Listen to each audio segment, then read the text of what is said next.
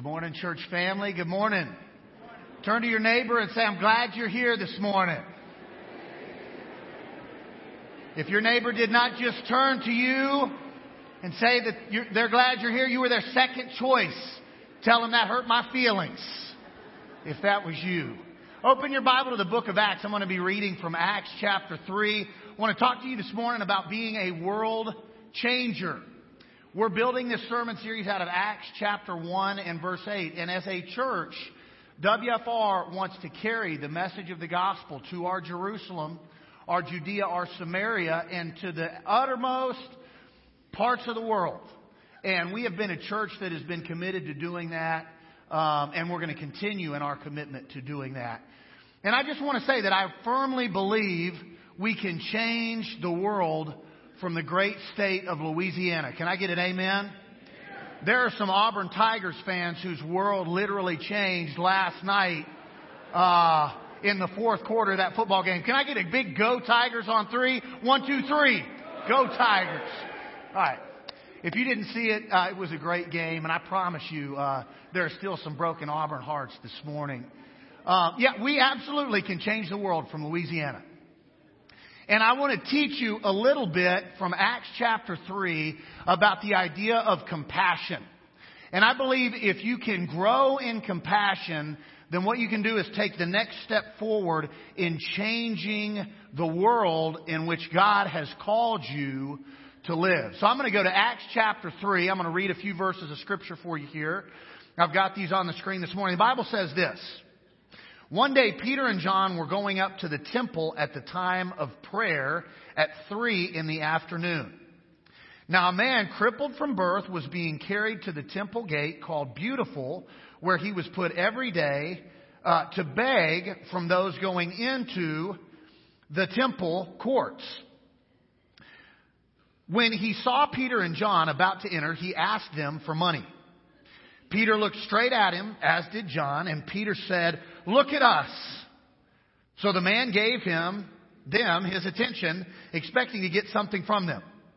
Then Peter said, "Silver and gold I do not have, but what I have I give you. In the name of Jesus Christ of Nazareth, walk." Taking him by the right hand, he helped him up, and instantly the man's feet and ankles became strong. He jumped to his feet and he began to walk. Then he went with them in the temple courts, walking and jumping and praising God. One simple act of compassion not only changed this man's life, but changed the atmosphere of the little world in which Peter and John were a part of that morning. In the scriptures, Pentecost has just happened. God's Spirit is powerfully moving across the face of the earth. And we got 2 disciples who are faithfully doing what they've been taught to do. They're headed to the temple to pray. And I want to focus just for a minute on the fact that Peter and John are together to teach you first that a compassionate heart is a loving heart. That's the first thing I want to mention to you. A compassionate heart is a loving heart. Now, if we were to look at the life of John in the scriptures, we would all come to the agreement that John is the apostle of love. If you read the Gospel of John, the letters that John wrote, the primary focus of his writing and teaching and even his life is love. It's where we get the lyrics from one of my favorite songs, which is taken from 1 John chapter 4, verses 7 and 8. Beloved, love one another, for love is from God. He who loves is born of God and knows God. He who does not love does not know God. I'd sing this last part for you, but I don't want you to walk out of here this morning. For God is love. So if we look at the life of John, we see that John is the disciple of love. But if we look at the life of Peter, you know what I would call Peter the disciple of, man? I'd call him the disciple of failure. This guy was the disciple of failure. Peter in Matthew 26 denies our Lord Jesus 3 times after Jesus told him, hey, you're going to be tempted to deny me 3 times. You're going to do it. And despite that forewarning, Peter still failed. If we turn our Bibles over to Galatians 2, and I don't have these on the screen for you, you may just jot these down in your notes. In Galatians 2, Peter's a hypocrite. He's eating with some Gentiles, probably foods that most Jews would say he shouldn't eat. And then when Jews come to visit with Peter and Paul and to see the work of the Lord going on in this particular community, Peter all of a sudden stops eating with the Gentiles and now just wants to eat with the Jews. And he's a hypocrite. He fails. He has a moral failure. And still, John is willing to be seen in public with this guy. And here's what I think about the relationship between Peter and John. And I think it gives us a pretty clear sense of what loving hearts value. What does love look like in everyday life? What do loving hearts value? I've got a couple of thoughts up here on the screen for you. Loving hearts first value love over gossip. Loving hearts value love over gossip. Now, here's what could have happened when Peter fails and he denies Jesus 3 times, or he's confronted by Paul because he's a hypocrite. All the other disciples could have gotten together and like, man, that Peter, he is one messed up guy. Have you heard about what Peter did? This guy denied Jesus 3 times, or his language is bad, or his ministry is inconsistent, or his lifestyle is one way around one group of people and a different way around another group of people. It is so easy, instead of loving people and seeing the good in them, to gossip about and slander people because of their flaws. And so often in church, we miss out on changing the world in which we live because we're too caught up pointing out someone's flaws when we should be consumed with loving somebody despite their failures. Somebody give me an amen this morning. That's the love that God shows us through His Son, Jesus Christ, on the cross at Calvary. And a loving heart values love over gossip. And I believe this. I believe Peter desperately needed the loving support of John. Peter was one of the most powerful, transformational people in the early church. Him and Paul basically did the lion's share of the work. And I don't think Peter could have gotten the work done he needed to do without the loving support of a guy like John, who was going to come alongside him and live in community with him and connect with him rather than keep a guy like Peter isolated. Man, Peter's failed. His life's a little inconsistent. I'm not going to fellowship with that guy. I'm not going to hang out with that guy. I'm not going to live in community with that guy. And so many of us just edit out people who have made mistakes or had failures in their life and don't want to live in community with those kinds of people when God is calling us to do the exact opposite. And some of those mistake makers and some of those failures are going to be the very world changers that God uses to totally transform communities and even whole nations. But those world changers depend on people like us who will love them despite of their mistakes and live in community with them despite their failures to provide the encouragement and the support needed for them to go on mission and answer the call of God in their lives. And without love, they're lacking the support and the encouragement they depend on. And the reason we don't give that loving, encouraging support is because we live in a competitive, performance-based culture. We really do, and it really has influenced our way of thinking. One of the things most of us do when we make a mistake is we compare our mistake to the mistake of somebody we know pretty well. Well, yeah, I didn't show up in church, but so-and-so had an affair. Or man, I hadn't really given them my time and tithes like I should, but so-and-so's relapsed. They're back out there getting high again. I'm at least not as bad as that person. We got to stop doing that in churches. We got to stop isolating people and gossiping about people and not supporting people. And instead, we got to be willing to love on the very people that could be world changers if we would show them the kind of love that John was willing to show Peter. I hope that you'll chew on that and think about it. So here's the other thing. Peter and John, these guys were some religious dudes, man. How do you know that, Trent? Because they were headed to church at the right time, at the right day, in the right place. They knew the routine. And they were headed to church, and they were going to pray just like they had been taught, and then they were inconvenienced. Some of y'all were inconvenienced this morning, either by kids or traffic or blocked off roads because of a 5K or something happened, all right? And some of y'all were inconvenienced coming to church this morning, and some of you guys did the opposite of what Peter and John do, and we just get this sourpuss look on our face. Man, I can't believe the world doesn't revolve around me and my schedule.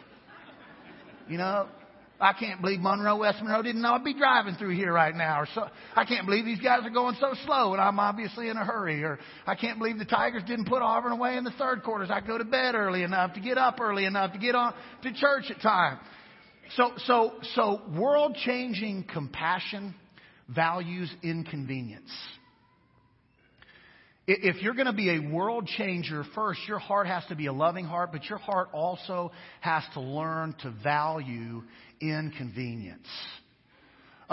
Peter and John in this moment were somebody. Now, I've preached some good sermons. I've preached one or two bad ones, I know. But I preached a lot of good. Huh? What's that? Okay. Because I'll sit up here and preach for 3 or 4 hours if y'all don't give me some positive affirmation, okay? I preached a couple good. I know I preached some bad ones.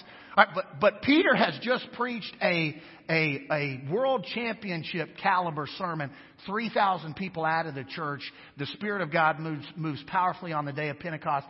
You have to think, knowing what we know about Peter, he got the dirt brushed off his shoulder walking into church this morning. You know, I preached this sermon, 3,000 people come to know Christ. You know, I've had all these baptisms going on. Look at the effectiveness of my ministry. I can't wait to show up in church today. You know, I'm ready to hear, hey, Peter, you got it going on, man. That sermon changed my life. Your wisdom, your Christ-centeredness, your anointing. Man, how can I be like you, Peter? He's headed to church. He's laser focused. He was somebody, but he was willing to be inconvenienced by a nobody.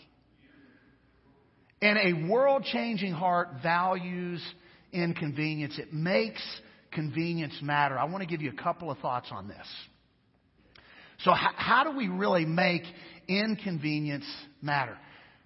So often we have a plan, but God has a deeper purpose within our plan. That's Proverbs 16:9. I don't have this on the screen.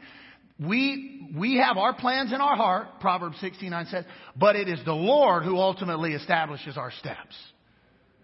In other words, you may have a plan, but God may have a deeper purpose within your plan that probably is going to feel like an inconvenience when you're laser focused on the destination that your plan is supposed to give you to. Funny story about this. Kirsten and I get married. I'm in grad school. I'm learning everything I can. They're all like teaching me to be super goal oriented and, you know, have the pathway marked out straight. Promise you, we had a 5-year plan written out when we got married that was like a month to month. Here's what we're going to do in this plan. It didn't involve having children. It did not involve moving from the state we lived in at the time. And it did not involve me getting any more education. None of that happened. It all changed within the first 5 years. And it was so chaotic and crazy, we forgot about the 5-year plan. And so we're going through some papers, because y'all are like me too. We all got these papers that are the goodwill papers, not that we're going to turn to goodwill, but that we have good intentions for, that we just never do anything with. And so we had this stack of goodwill papers that we had good intentions to do something with, and we're going through it, trying to file it, trying to destroy some, knowing we got to shred some. And Kirsten pulls out the 5-year plan. And it was so funny to see how God's purpose changed our plan. And it's not that the plan was so different. I wanted to do ministry. I wanted to be on the front lines helping people. I am a broken, messed up dude. And I have been so blessed by people who were willing to love on a failure like me. And I wanted to do that. I have been since I was converted, very clear on that calling. But today, I promise you, 10 years ago, I never would have believed I'd be a Tigers fan. All right? And it's those kinds of things that have totally changed. But really, the purpose has stayed the same, even though the plan has changed.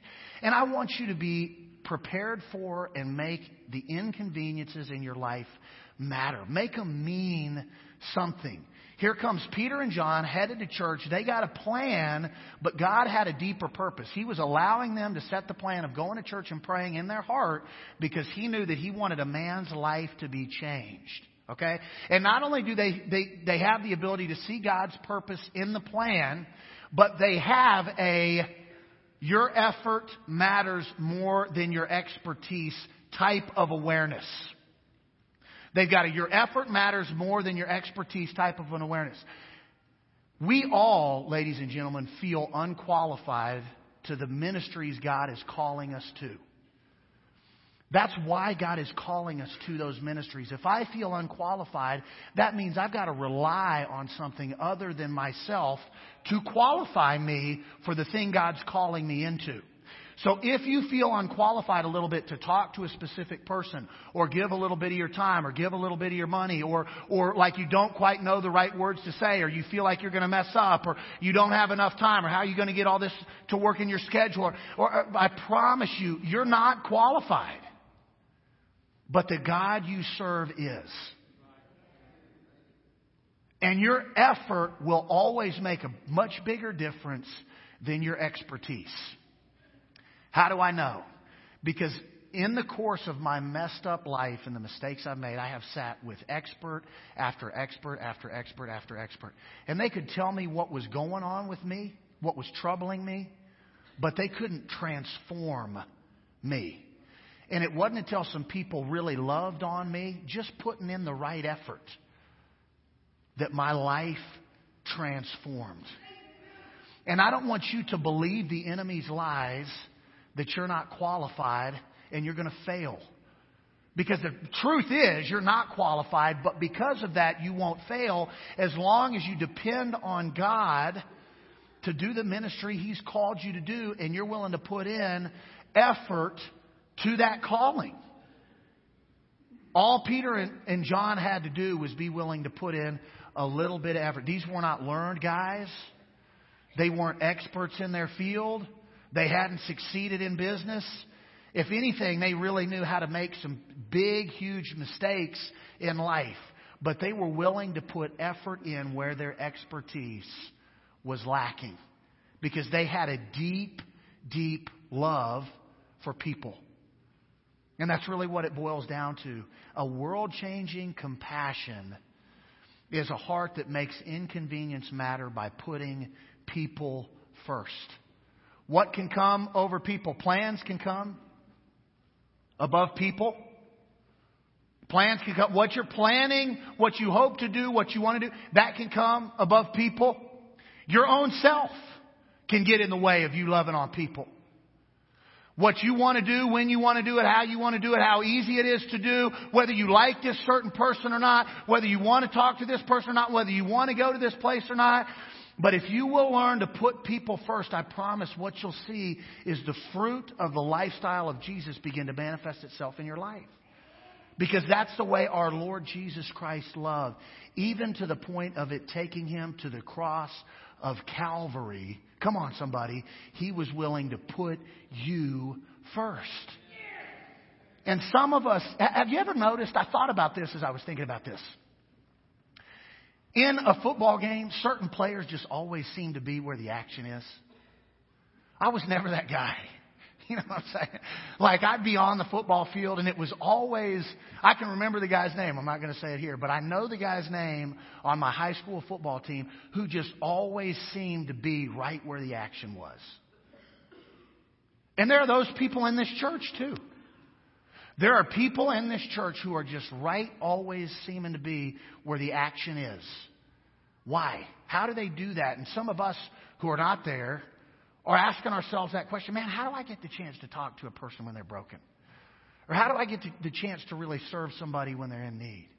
Or how am I going to get the chance to really share the life-giving message of the gospel of Jesus Christ with somebody who's open and vulnerable to hear? I promise you this, I still don't know what it is about football, but I do know what it is about church. The people who are on the front lines and always seem to be where the action is are the people who put people first. They're people who put people first. And if you're the type of person who's going to put people first and value inconvenience over your plans or yourself, then God's going to put you on the front lines. He's going to put you where the action is. And can I just say that that's the place you want to be, I promise you? If you're not where the action is, it is so easy to grow cold and complacent in our faith. To just show up and suit up but never get called into the game makes it really hard to want to keep playing for the team. And so eventually what do? We decide, this certain thing's just not for me, or I'm just going to find something else to do. And pretty soon, what do you notice? Man, there's this slow drift. But if you'll put people first, God will put you in the middle of some situations that will help you stay on track and feel motivated and see God's transformational power in the world. And it will absolutely move your spirit and your life. To really put people first, though, you got to have a giving attitude. And a compassionate heart is a giving heart, and a heart with a giving attitude. How do I know that? Because people will kick you in the teeth. They don't mean to do it most of the time.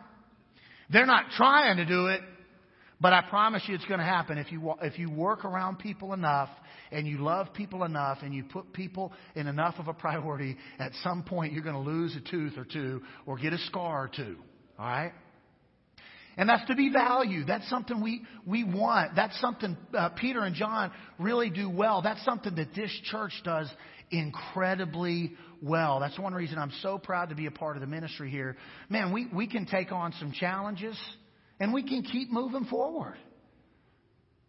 So if we're looking at what a giving attitude really looks like, Peter and John show us a couple of things. Right? A giving attitude really is, I've got these on the screen for you, a what I have, I'll give mentality. What to give, you don't always have to have. Let me say that again. To give, you don't always have to have something. So the question for me is, what is it that Peter and John did not have that would have made us feel unqualified to give? Well, I could guess, but the text tells us one thing. One thing we know that they didn't have. For sure. This guy's like, hey, can you help me? And Peter and John go, look at us. Now, some scholars and theologians have taken a different approach to interpret that. Right? But here's what I think they're trying to say to this guy. He says, hey, can y'all help me? And I think they're like, man, look at us. Do we look like we have something to give you, man? You know, we don't have any money, bro. You know, silver and gold, we ain't got none. You know, look at us, dude. But when they say, look at us, this guy can see something in them that he wants. And he looks at them with this anticipating expectation of receiving something. And you guys know what I'm talking about here, because I've seen it in some people too, where you've seen somebody and just you've sensed in their spirit something that you want, man. And here's what I would say to myself: I want, you said this before, what they got. I want what they got. And I'll tell you something, church. While there have been plenty of times in my life I would have liked more cash, I have never said I want what they got about somebody who just had more money than me. And I bet if you're being honest with yourself, you've never really said that about somebody just because they had a little more coin to rub together than you had. And I don't think that's what this guy in this courtyard saw when he looked at these guys. I don't think he saw, hey man, they got more money than I got. The other thing I was thinking that we know for sure from the text is they had more physical health than he had, right? These guys walk in on their own two feet. This guy has to be carried in by friends. But I haven't really said that either. While I might like to be stronger or younger or whatever, when I've noticed somebody that seems to have a peace with God that just flows out of them, and you can sense this, I've thought to myself, whoa, I want some of that. And when I was busted up, broken down, drug addicted, depressed, headed for death, really, there were some people that loved on me and valued the inconvenience I was in their life enough to really pour into me, to give me some of what they had. None of these people were wealthy people. None of these people were superstar athletes. None of these people were scholared theologians. None of these people were well-educated experts in any given field. But I promise you, these people were so deeply connected to Christ that it took less than a millisecond for me to talk to them and think to myself, man, I want some of that. And if you're going to be a world changer, you got to have a little bit of that in your life. You got to have a little bit of that. In other words, when people talk to you, can they sense you're so close to Christ that no matter the hurricane force winds that blow, or no matter how deep the valley is, or no matter how high the mountain is to climb, or no matter how dry the season of life you're in right now feels, or how isolated you feel, or how attacked you feel by the enemy, or how at war you feel with our culture, or how abused and in pain you feel by the sin of someone else, can somebody look at you and see, man, ain't nothing in this world greater than them, because the God they serve who is in them is so much greater than anything I sense they could come up against in the world. Is that the kind of man or woman that you are? Because if you are, I promise you always have something to give. And what you give will make a bigger difference than you can possibly realize. And the difference you make will have a more lasting impact than you can possibly imagine. And I'm a testimony of that. The people that poured into my life couldn't have known where God would lead me. And God's doing something in my life because of their effort, because they had what I have, I'll give attitude. Man, some of those guys would have said, Trent, man, look at me. Ain't got nothing in these pockets, dude. I'm beat up. I've had surgeries. I've had joints replaced. But man, I didn't want any of that, and neither do you. I want that connection with Christ that they had, that they invested in me with. Be that person. Serve God that much. Love God that much. Surrender to God that much. So if you guys ever fly on an airplane, you're gonna get greeted by some people that I have a love-hate relationship with. You know these people. The TSA. Somebody say, oh me. Okay? The TSA have a saying. If you see something or suspect something, say something. That's their saying. And Monroe Regional got that locked down. All right? It's like Monroe Regional ain't letting nobody through. They suspected everybody. Okay? All right, so here's how I think we rephrase the TSA and the Home Depot mottos. I'm going to wrap up here in just a second, promise. If you see a need or suspect a need, meet the need. If you see a need or you even suspect a need, be willing to meet that need. Would you do that for me? If you're willing to do that, you'll change the world.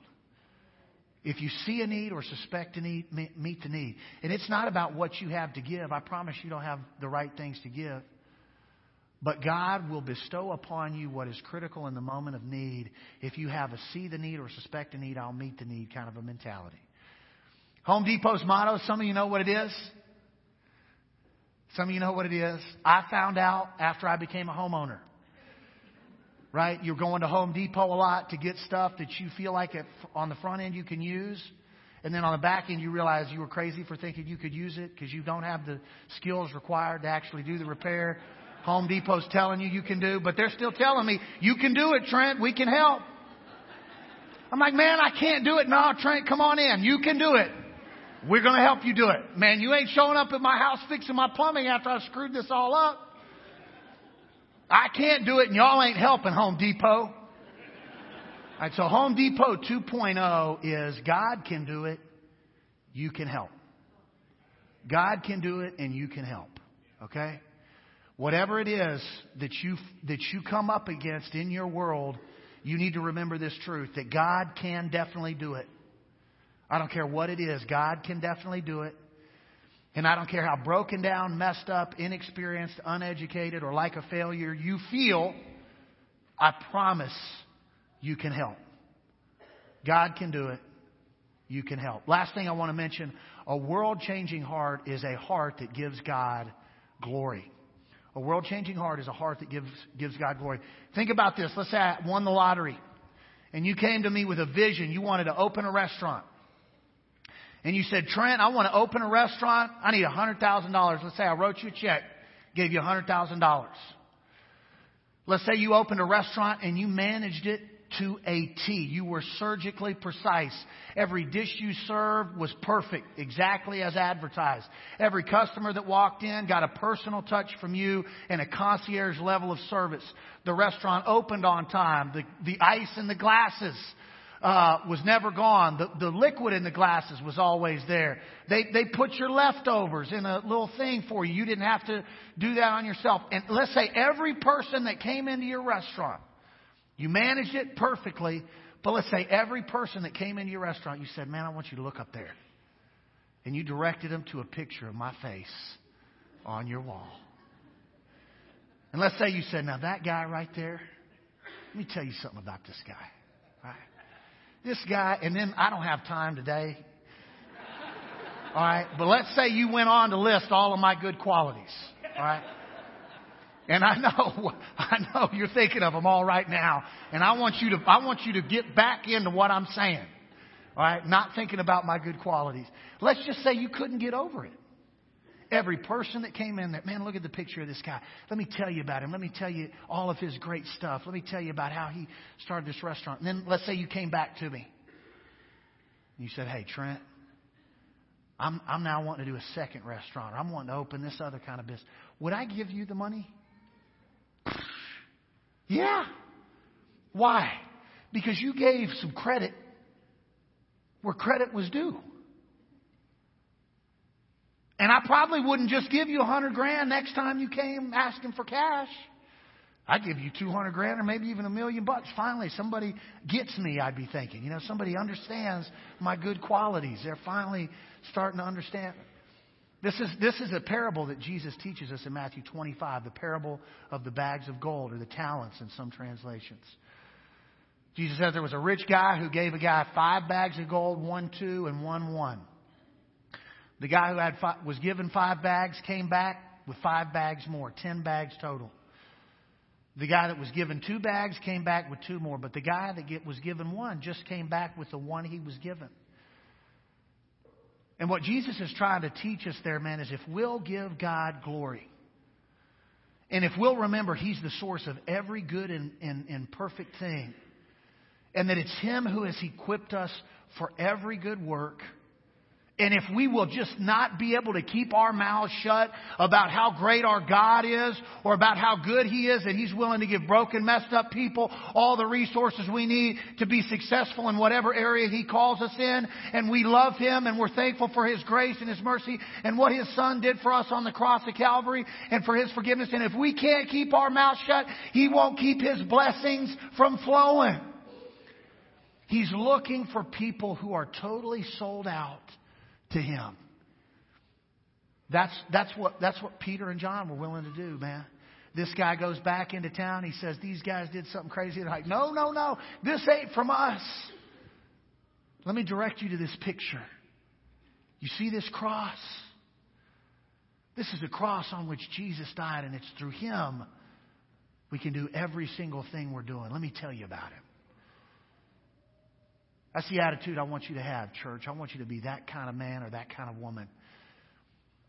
And maybe you've never fully surrendered your life to Jesus Christ. You've never been clothed with Christ. You've never been baptized into Christ. I'm gonna wrap with a word of prayer, and I'm going to give you an opportunity to come forward and surrender your life. Or maybe God's put a burden on your heart that's bigger than you feel like you can handle. I promise God's doing that on purpose. And I promise you cannot handle it. But if you'll seek for your resources in Him, He'll give you everything you need to overcome or minister to that situation. If you got any other need in your life, as I'm closing, I pray you take a step at changing the world you're a part of today, if you need to do that, by coming forward and letting us pray for you and minister to you. Let's bow. Lord, I love you. I thank you so much for your word and for your church, a church that is at work in our community, God, in so many ways. And I just ask that we as a congregation, as a people, as your body here on earth, would take the next step towards changing our world by being compassionate in the life that we live. God, I ask you to bless and strengthen any who need to take the next step in their lives today. And I ask all these things in the precious name of our Lord Jesus Christ. Amen. Please stand with me while together we sing.